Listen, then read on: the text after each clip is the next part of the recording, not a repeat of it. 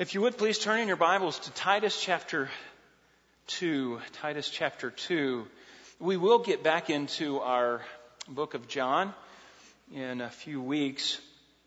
But the elders have asked me to just kind of teach through some issues, some things that we're just looking at in our Constitution. And so I find myself just kind of almost preaching topically, but it's things that we need to hit, we need to understand from a biblical perspective. But it is my custom, and it is our custom here at Daniel's Bible Church to move through a passage, through a book, slowly to get the context. And so we normally do that, but from time to time we'll take an opportunity just to focus on a particular issue as we are today. Let me begin reading Titus chapter 2. Let me just first look at verse 13. Looking for the blessed hope and the appearing of the glory of our great God and Savior, Christ Jesus, who gave himself for us to redeem us from every lawless deed and to purify for himself a people for his own possession, zealous for good works or good deeds. Let's go to the Lord in prayer. Father, we thank you for allowing us to come before your throne. Father, you said where there's 2 or 3 gathered in your name that you would be there. And Lord, we thank you to know that you are here. We exalt you, Lord. We thank you for your presence in our life, your constant presence in our life. But Lord, because of your presence and because of your holiness, we're always aware of our sinfulness as well. And Father, I come before you recognizing that we're a sinful people, undeserving of being in your presence. And Lord, we thank you for the blood of Jesus Christ who died to cleanse us from our sins. Lord, we thank you for being a God who forgives. And we stand here today being able to preach your word and be able to listen to your word and being able to be together as forgiven people, of having our sins cleansed and covered under the blood of Christ. What a precious thought. What a wonderful gift that you have given us. And we thank you for that. May we not take it for granted. We pray these things in Jesus' name. Amen. Our church is celebrating this year its existence of 125 years as a church. 125 years. Back in 1888, the Lewis family donated this property, this land, to the community, to the Daniels community, to establish a church, to build a church. And that's what they did. The original building, of course, has burnt down. But since that time, this church, it wasn't called Daniel's Bible Church at that time. It was a community church, and there was a circuit riding preachers, basically, that would come through. There would be the Methodists, they would be the Presbyterian, there would be the Baptist pastors, and it would be, it was a different Sunday. But it was basically the same people, and much of the doctrine was the same, and it's the way things were. We don't do those things these days. We are Daniel's Bible Church. In 1969, we took that title. Might have been earlier than that. We took the title of Daniel's Bible Church, and we hold the Bible up as something that we exalt. We exalt God's Word here. Now, it's been exalted for 125 years from this pulpit, from this church. And we exalt the Word of God because we exalt God. We put God in His rightful place. We exalt His Word. We may refine things as we go, as time goes by, and we refine our thinking. But that's the Christian life, isn't it? It is. We are renewing our minds on a constant basis. We refine. It's a refining process. Much like you would would look into binoculars, and you have the little turn button on the binoculars, and you just get it right into focus so it's clear. But it takes a little bit to get it in focus. And sometimes even as a church, we are doing that. It's a refining process. We refine our thoughts to make sure our thoughts are consistent with the Word of God. We refine our actions. I like what Paul told Titus, that their actions should be according to sound doctrine. And I like that. So we're refining our actions. We look at that and we say, no, you know what? That's not pleasing to God. So we refine, we change it a little bit. The sound doctrine. We even change, are refining our doctrine even at times. Not changing it as far as drastic changes, but we want it to reflect the Word of God more accurately. It's kind of like when I was in Sunday school as a young boy, and the teacher would teach me about Christ dying on the cross. And I would learn a little bit there. But then, as I grew, my capacity began to grow a little bit. When I got to Bible college, they taught me the significance of Christ's death on the cross and how important that was for us. And then as I went on to seminary, they just dumped on you everything that everybody has said about Christ dying on the cross, and you had to read it all, good, bad, or indifferent. And you had to know it. And then you begin to realize how profound of a truth it is, how sobering, and how significant, how important, and how heavy, and how weighty it is. But it's becoming more clear sometimes in our mind. As we grow and as we understand the Word of God more, things become clearer. And that's what we want to focus on today, is Christ's death. What was the purpose of Christ's death? And we need to understand that. We're talking about the atonement. That's the theological term, the atonement. And we often ask the question, for whom did Christ die? And we always want to know, well, who did Christ die for? But many times we try to ask that question before we even realize, before we have a proper understanding, a good understanding of the purpose of the atonement. Why did Christ die? And that's talking about the effect of the atonement, what it was and how it affected our lives. And really we need to focus on that. What was the atonement before we begin to look at the extent of the atonement? For whom did Christ die? You see the difference? We need to understand the effect before we understand the extent. So often we jump and just begin to argue things that we really don't understand. And many times we kind of do that. And so we need to understand the atonement. We need to understand from Scripture what exactly happened. What was the purpose of Christ's death on the cross? And we want to focus our attention on that a little bit. There's some people that would say that Christ's atonement was merely a moral influence. It was and liberals would hold to this, it was just a moral influence. It was a positive example of love in action. That a man would lay down his life for his friends. That's admirable. Man, that's great, actually. It's a good thing. But the atonement was a lot more than that. Some people would see that the atonement is simply Christ buying back, or they see it as a ransom. That Christ is buying back the sinners from Satan. We are under Satan's domain, Satan's rule. So it's kind of like a gaining victory over evil kind of thing. Buying back the sinners from Satan. Some people would see the atonement as a satisfying appeasement, maybe. Appeasing God's honor because He was offended because of man's sinfulness.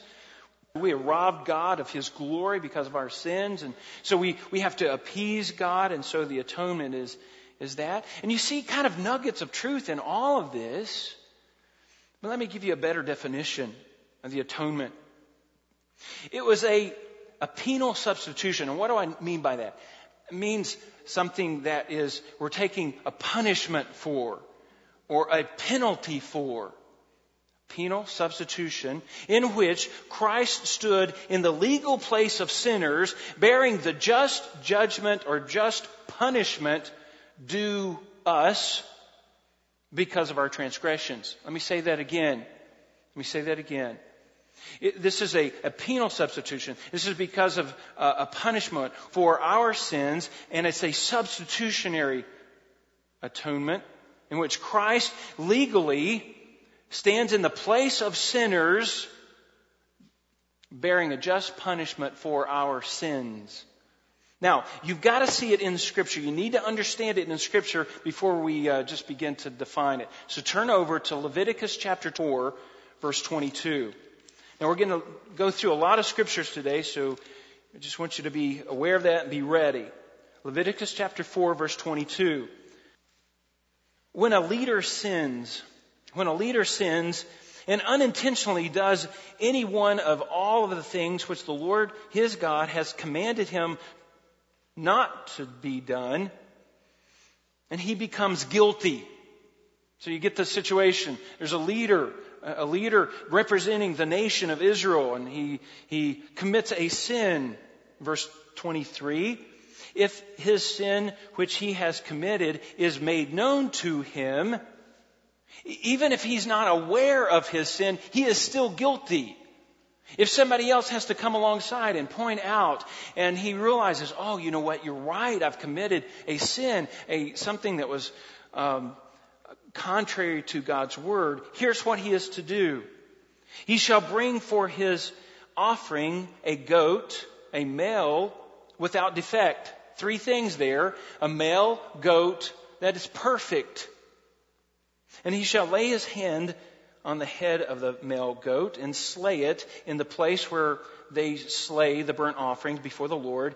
And it is a sin offering. And you get the picture there. Puts his hand here on the goat and slits the goat's neck. Blood has to be shed. Then the priest is to take some of the blood of the sin offering with his finger, and he is to put it on the horns of the altar of burnt offering, and the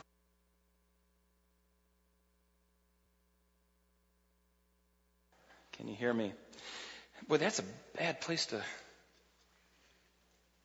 give out. Look at verse 26. All its fat he shall offer up in smoke on the altar, as in the case of the fat of sacrifice of peace offering. Thus the priest shall make an atonement. Make atonement for him in regards to his sin, and he will be forgiven. That's an atonement.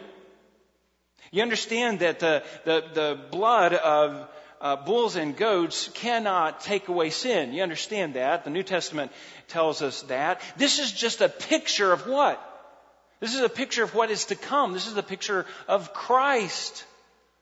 But this is a picture of a substitutionary sacrifice.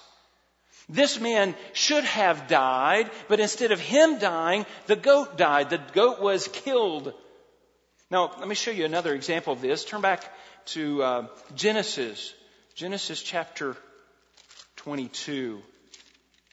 And this is even a better picture of Christ.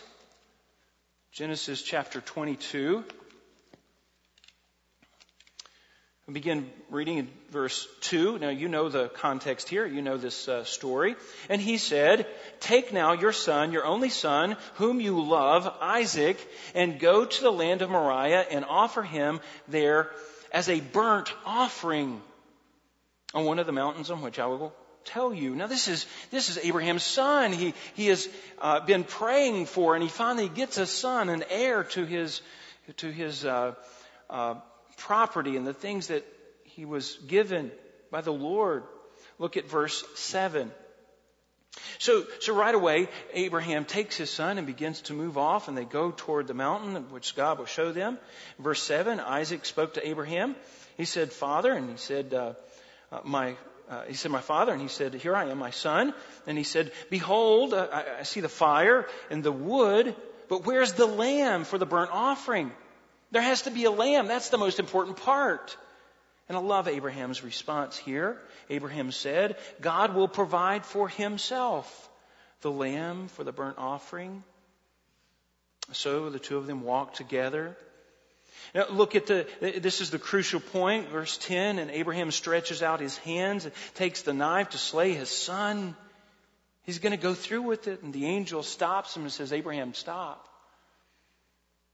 Now look at verse 13. Then Abraham raised his eyes and looked, and behold, behind him a ram caught in the thicket by his horns. And Abraham went, and he took the ram and offered him up for a burnt offering in place of his son. Folks, that's an atonement. That's an atonement sacrifice. Taking the punishment. It was supposed to be Isaac on that sacrifice. Isaac that was to die. But Abraham passed the test. And Isaac didn't have to die. God provided for them a substitutionary atonement. And that becomes a picture of what Christ has done for us on the cross. Turn over to Isaiah chapter 53. Isaiah chapter 53. I want you to see this picture. You need to get the big picture. You need to see it. This is what an atonement is. We have to understand it from the biblical standpoint, or we will mess it up. Isaiah chapter 53 and verse 4. This is a picture of Christ. Surely our grief he himself bore. Our sorrows he carried. And we ourselves esteemed him stricken, smitten of God, and afflicted. And he was pierced through for our transgressions. And he was crushed for our iniquity. And the chastisement for our well-being was placed or fell upon him. And by his scourging we are healed. We have all of us, like sheep, have gone astray. Each one has turned to his own way. But the Lord has caused the iniquity of us all to fall upon him. You understand there, this is a substitutionary sacrifice. He took on himself our sins. And he paid for those sins on the cross. The full wrath of God, actually. Turn over to Matthew. Let's see what the New Testament has to say about this.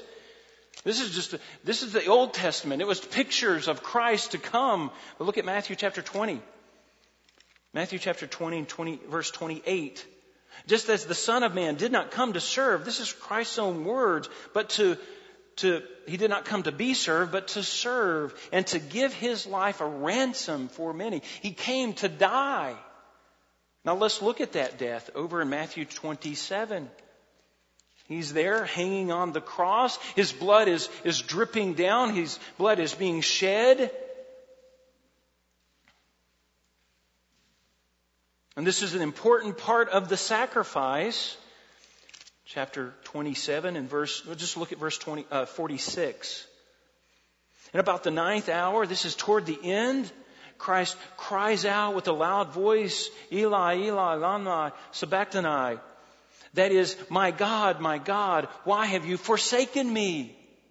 And it's important for us to understand the significance of that. Because death is what? Death is separation. Look down at verse 50. And Jesus cried out again with a loud voice, and he yielded up his spirit. Now, this is important because sacrifice means death. It means death. Death is separation from the body and the spirit, and you see that here. It was clear. Christ gave up the ghost. He gave up his spirit. His spirit left the body. There's a separation there. But there's also, verse 46, the separation of what? God the Father and God the Son. In fact, what it is, it's a separation from man, Jesus Christ, from the life giver, the creator, God. You have that separation as well. That's death. That's a significant death. When God turns his back on that sin, he can't look at that sin. That's death. That's a spiritual death. And he died that death, and he died the physical death. He took upon himself our punishment. And that's true punishment. He took it upon himself. We are sinful people. Blood must be shed.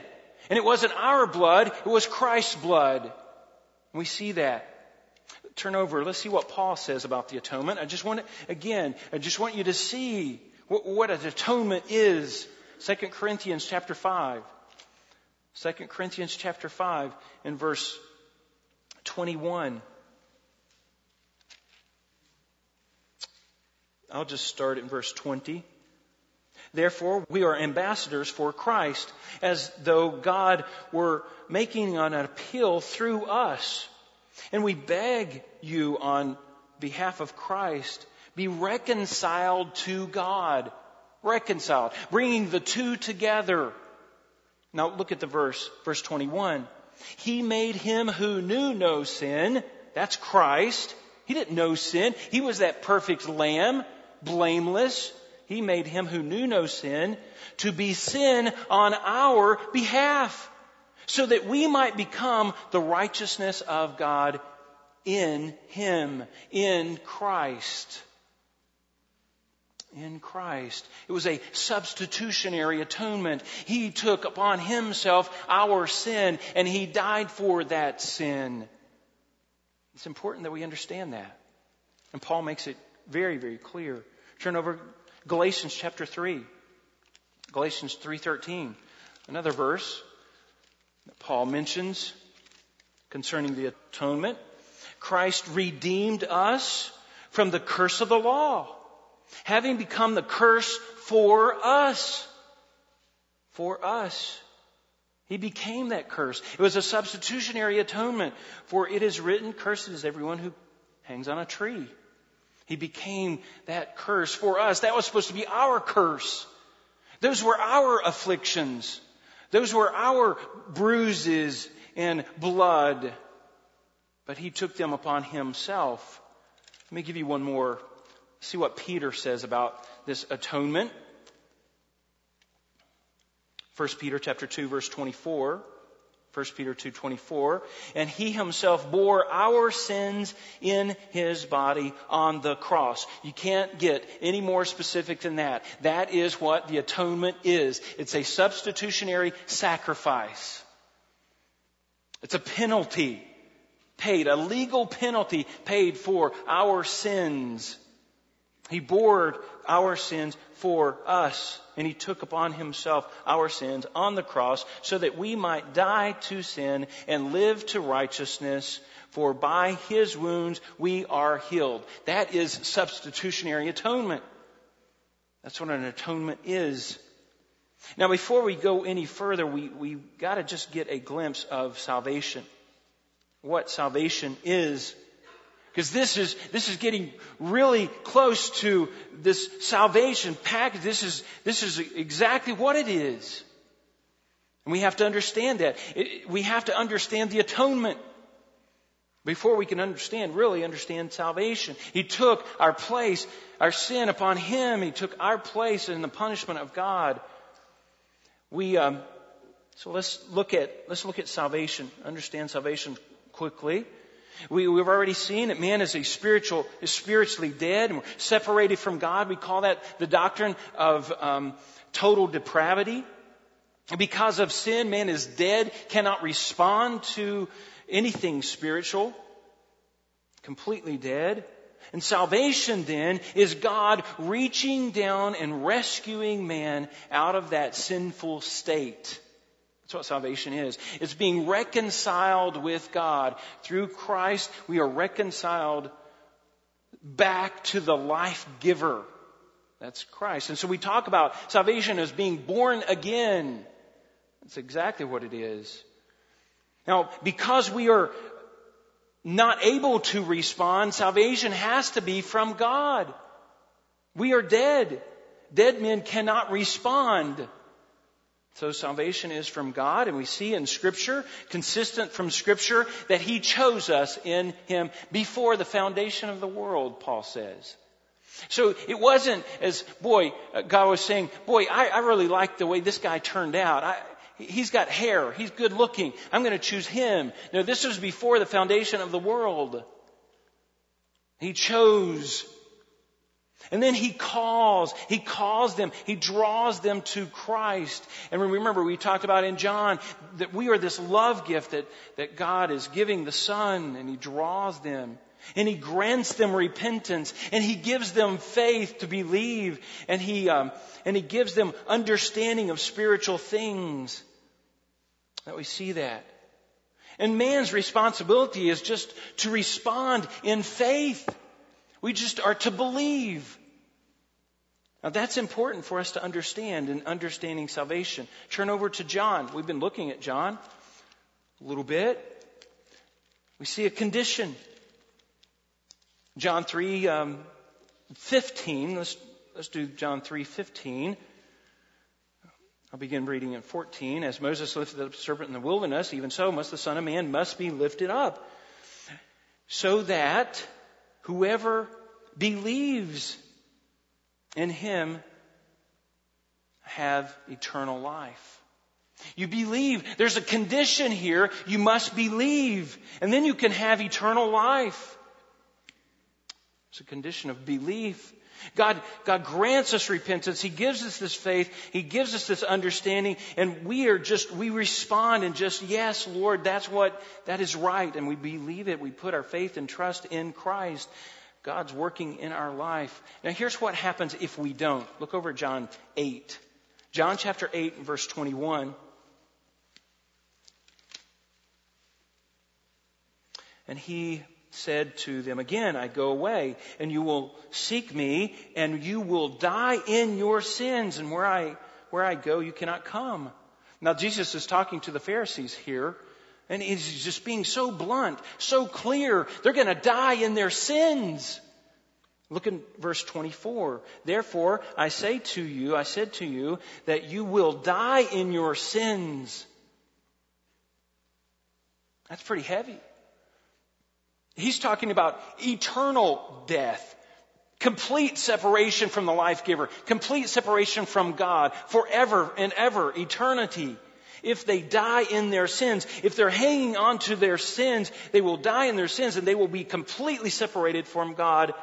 For unless you believe that I am He, there's a condition there. We will all die in our sins. Notice that we are still in our sins. We will die in our sins unless we believe. And He says, you will die in your sins. Unless you believe, you will die in your sins and all of the consequences that come with that. Now, what does that say about the atonement?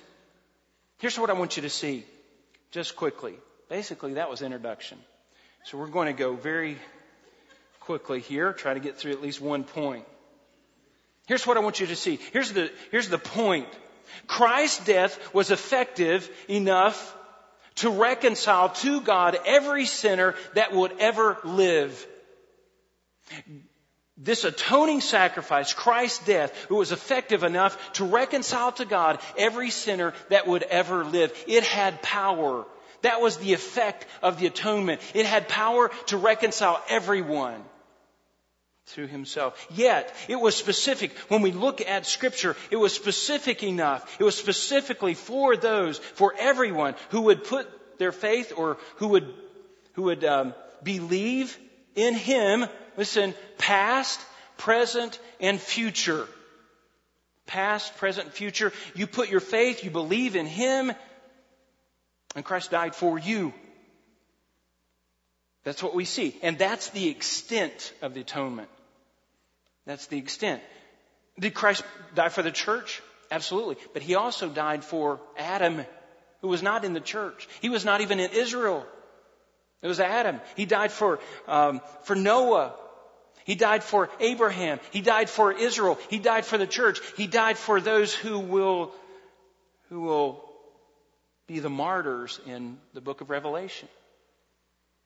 He died for everyone who would put their faith in Christ Jesus, because it was a substitutionary atonement.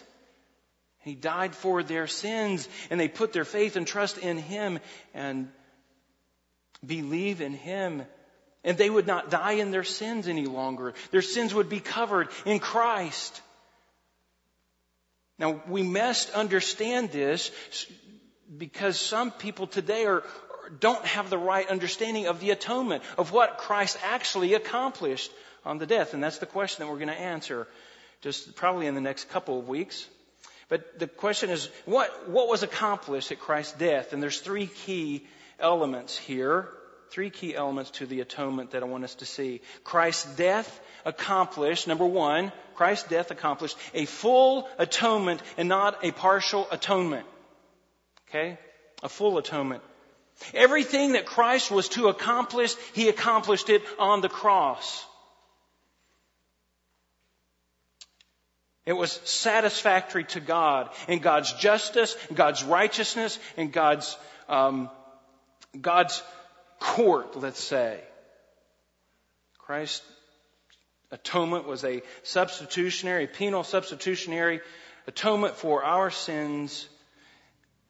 Look, Christ took upon Himself the full wrath of God for all of our sins. Took upon Himself the wrath of God. All of that wrath that God had for our sins were placed upon Christ.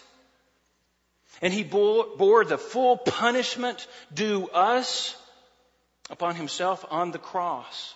Now, it's important that we understand that much, because here's a question for you. If Christ, or why was Christ's wrath, why is God's wrath still upon men? If this is some kind of universal atonement, that He died for every single individual person, if it was some kind of universal atonement, then why is God's wrath upon some men? Men who don't believe, men and women who don't put their faith in Christ. Why is that? And in some way there's something lacking about this atonement. It's not quite right. Because God is still punishing mankind. And let's put it another way. Why do men pay the penalty for their own sins? If Christ paid the penalty on the cross for their sins as a substitutionary atonement, then why are men and women still being put in hell? That's a serious question. Let's look at some of these. Turn over to Romans chapter 8. We'll start at Romans chapter 8. We'll stay in the book of Romans for a little bit. I want you to see this. Romans chapter 8, verse 1. Therefore, there is now no condemnation for those, listen, who are in Christ Jesus. If you are in Christ Jesus, God's wrath, God's condemnation is not on you any longer. Why? Because of the substitutionary atonement of Christ on the cross. Look at verse 2. For the law of the Spirit of life in Christ Jesus has set you free from the law of sin and death. We've been freed from that because He paid that penalty for us. For what the law did, or what the law could not do, weak as it was through the flesh, God did, sending His own Son in the likeness of sinful flesh and as an offering for sin. He condemned sin in the flesh, so that the requirements of the law might be fulfilled in us, who do not walk according to the flesh, but according to the Spirit. Christians walk according to the Spirit. Therefore, we are in Christ. Therefore, there is now no condemnation to us. Do you understand that? It's important. Turn back, Romans chapter 5. Romans chapter 5, verse 8. But God demonstrated His love toward us, in that while we were yet sinners, Christ died for us. Much more then, having now been justified by His blood. How are we justified? It's by His blood. By His blood. We shall be saved from what? From the wrath of God through Him. Turn back to Romans chapter 1, verse 16. For I am not ashamed of the gospel of Christ, for it is the power of God to salvation. We see that condition there, the gospel and to salvation to everyone who believes. If you believe, look at verse 18. The wrath of God is revealed from heaven against all ungodliness and unrighteousness of men who suppress the truth in unrighteousness. God's wrath is still upon man. Now, you begin to understand that the definition of the atonement is very important. The definition of a substitutionary sacrifice of Christ, was it for the whole world? If it was for every single individual, every sin that would ever be committed, then how can man be still under the wrath of God? Look back at John. John chapter 3, verse 18. He who believes in him is not judged, but he who does not believe has been judged already, because he has not believed in his name, in the name of the only begotten Son of God. Men are going to go to hell. Men and women are going to go to hell because they do not believe. They do not believe. Therefore, they are not covered under the atonement of Christ. Look at verse 36.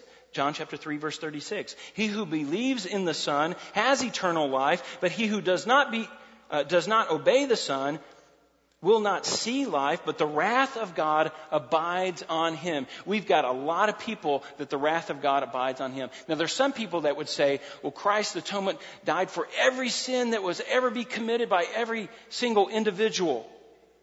Then why is God still angry?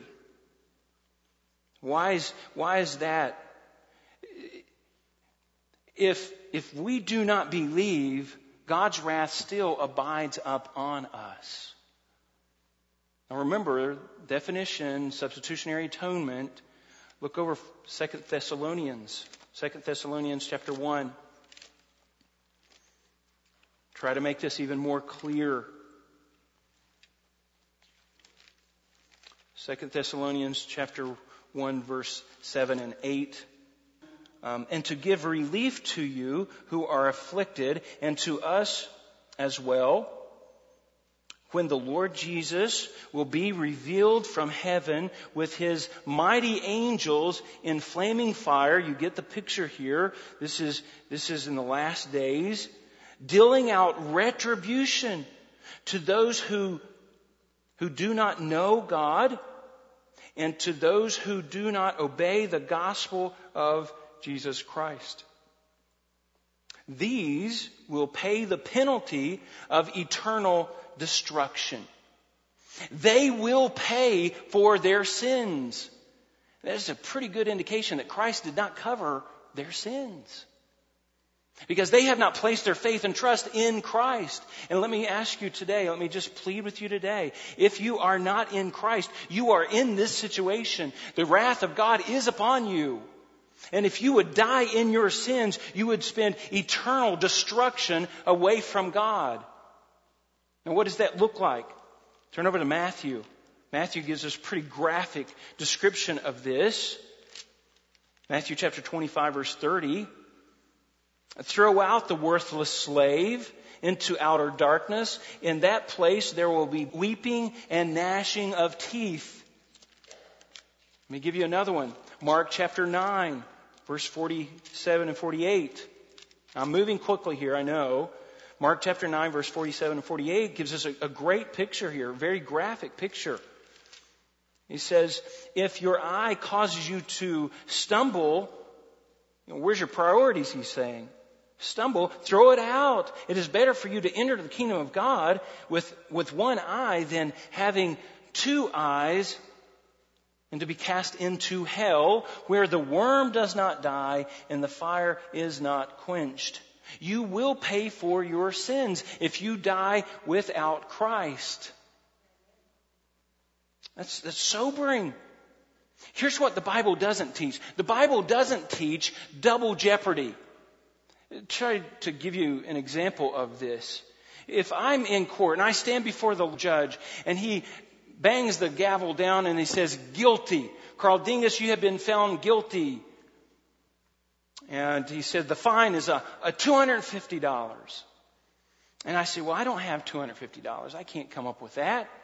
And so someone comes alongside and says, hey, here's $250. Let's say that's Pastor Flager. Pastor Flager says, here's $250. And the judge says, okay, I'll take that. Here's $250 from Pastor Flager for Carl's fine.